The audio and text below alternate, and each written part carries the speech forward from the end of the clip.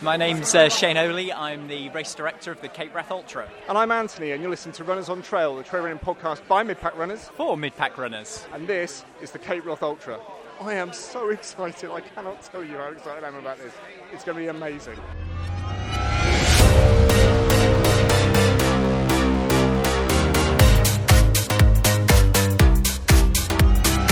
Runners on Trail. So welcome to Runners on Trail, episode 31. And this episode is the first in a series we're going to be putting out about the Cape Wrath Ultra, which you just completed. Look at my medal. It's awesome. It's very heavy.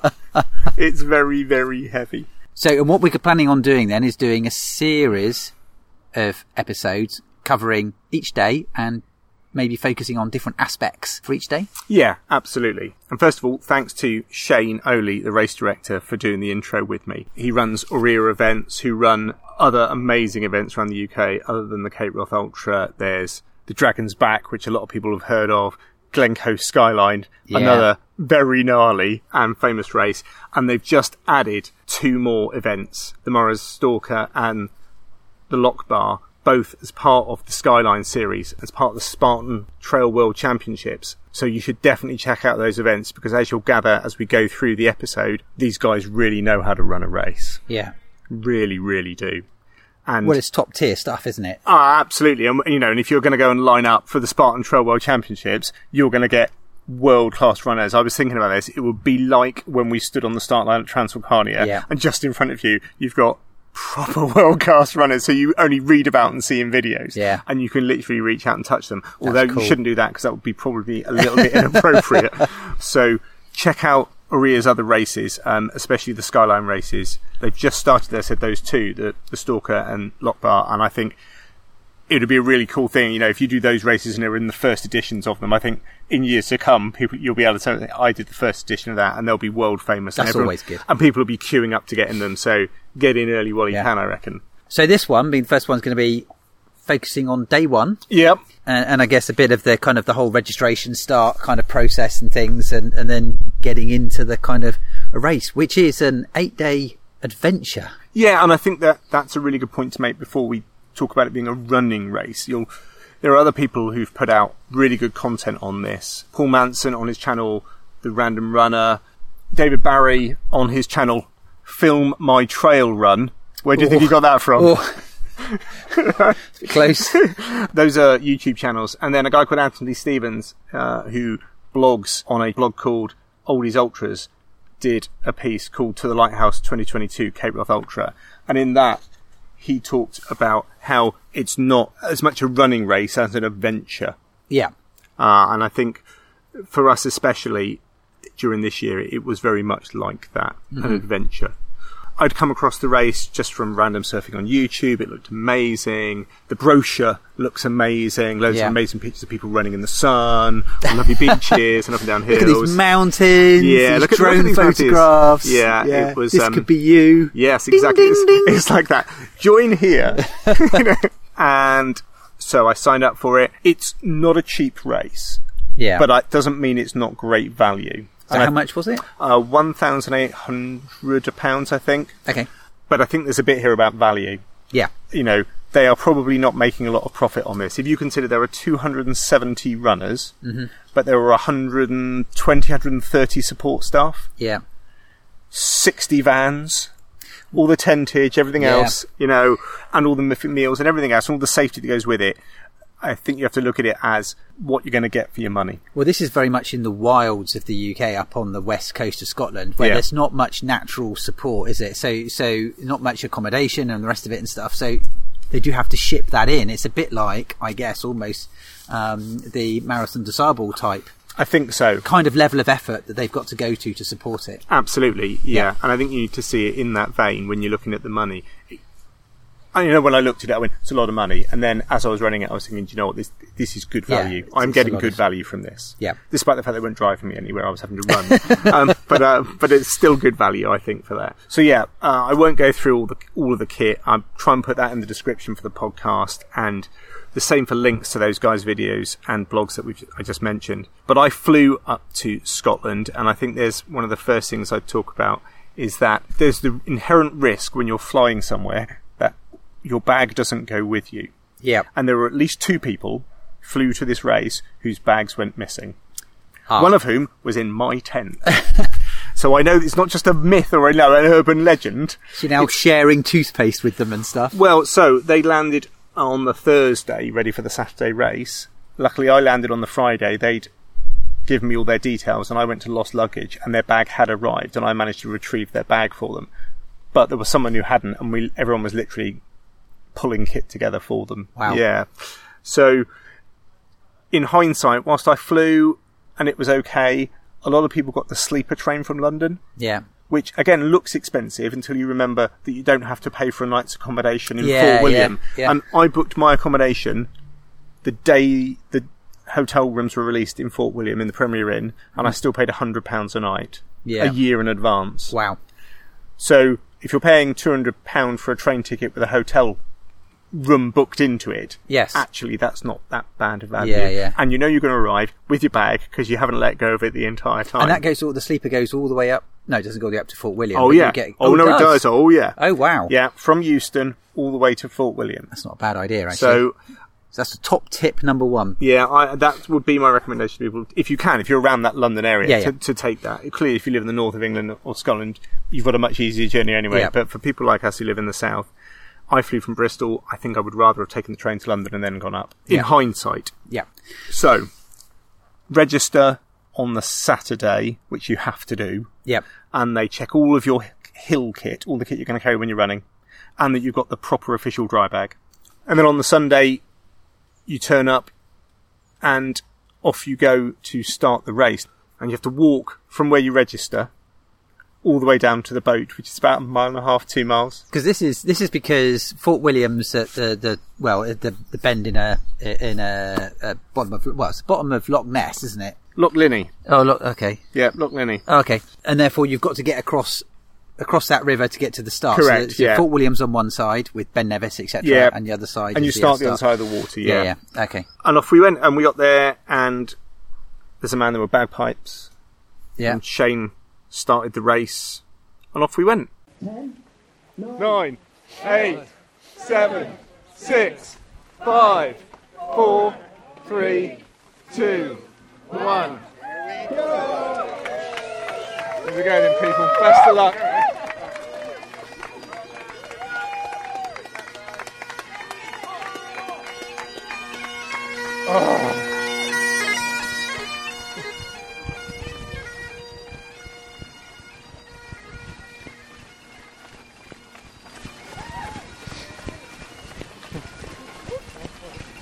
And we're off. Day 1 of 8.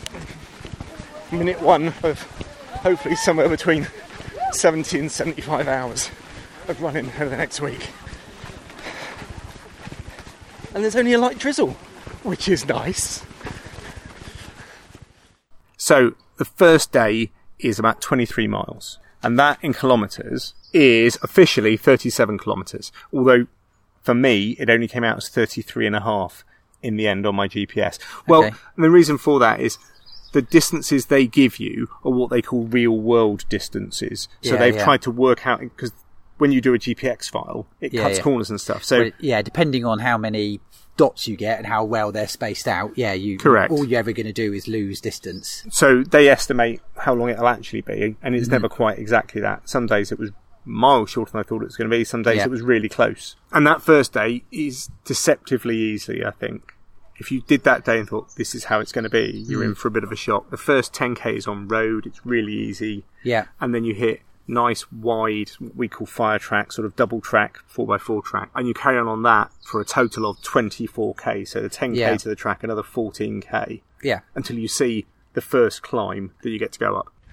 So I'm 24k into the 37k of day 1 of the Cape Wrath Ultra. It's been really easy going, to be fair.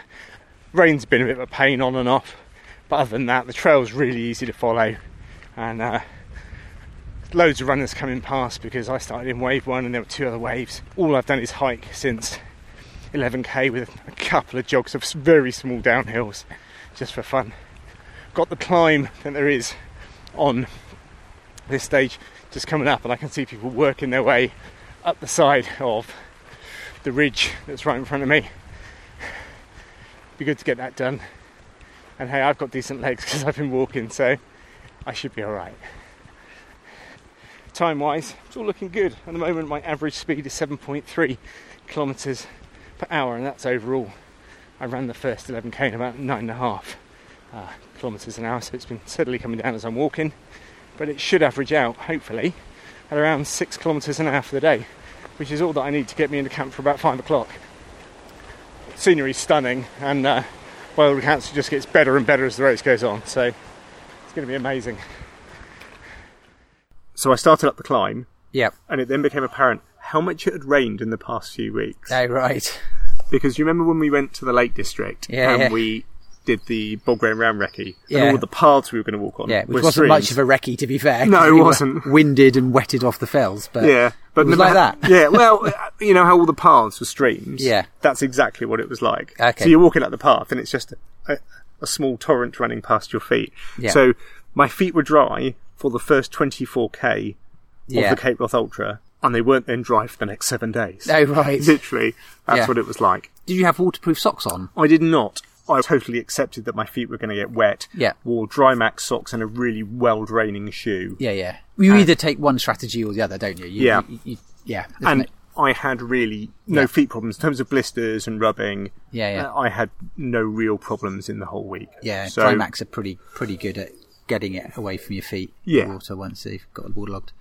So you do this climb, 250 metres inverted, not a lot at all, and then run down the other side, and it's a bit muddy, and you're going through a few streams, and you're thinking, oh, this is a bit blear, but it's okay. Yeah. But that bit really starts to set the tone for what you're going to experience for the rest of the week, which was, very wet, very muddy, something I've never really experienced before to that degree, of it being like it all the time. And after however long it was, I got to the finish by the Glenfinnan Viaduct, which is the viaduct you see in the Harry Potter films with the train coming across. Right. And that's your first then experience of the camp. So my strategy really had been for that day to walk as much of it as for the whole day, basically. My whole intention for that was I knew I'd have to run days 2 and 3 to do what I wanted to do in terms of having a good life balance between running and getting into camp and sorting my stuff out. Oh, I see, And so I wanted to preserve my legs. So I ended that day really far down the field. But that kind of didn't bother me. And for the first time ever, almost, and I know you'll be sceptical about this, I really, really, really wasn't that bothered about the time. I believe? Well, and we can talk about... when That's very unlike you. We can talk about when I thought about the time later. But so I'd estimated it would take me between 70 and 75 hours to do the whole race. And we'll talk about how I did compared to that at the end. But that was all based on how fast I thought I needed to run each day to get into camp at a sensible time, to get my admin done and go to bed. It was not in any way based on me trying to finish in a certain time, if that makes sense. So this was all about, because we had done, had various discussions about this beforehand, and it was all about their strategy, wasn't it? Having enough time in camp to look after yourself, do your admin, get the sleep, get your food, and get up. And if you roll into camp late, then all of a sudden what the penalty you pay is not enough sleep, and that can add up and add up. So there's this strategic decision about how are you going to do it. Are you going to push the pace, or are you going to back off the pace and save your legs a bit? And that's where that 70 to 75 hours came from. Yes, absolutely. And ultimately, plan kind of went out the window, and we'll talk about why and how that happened, I guess, in episode 2.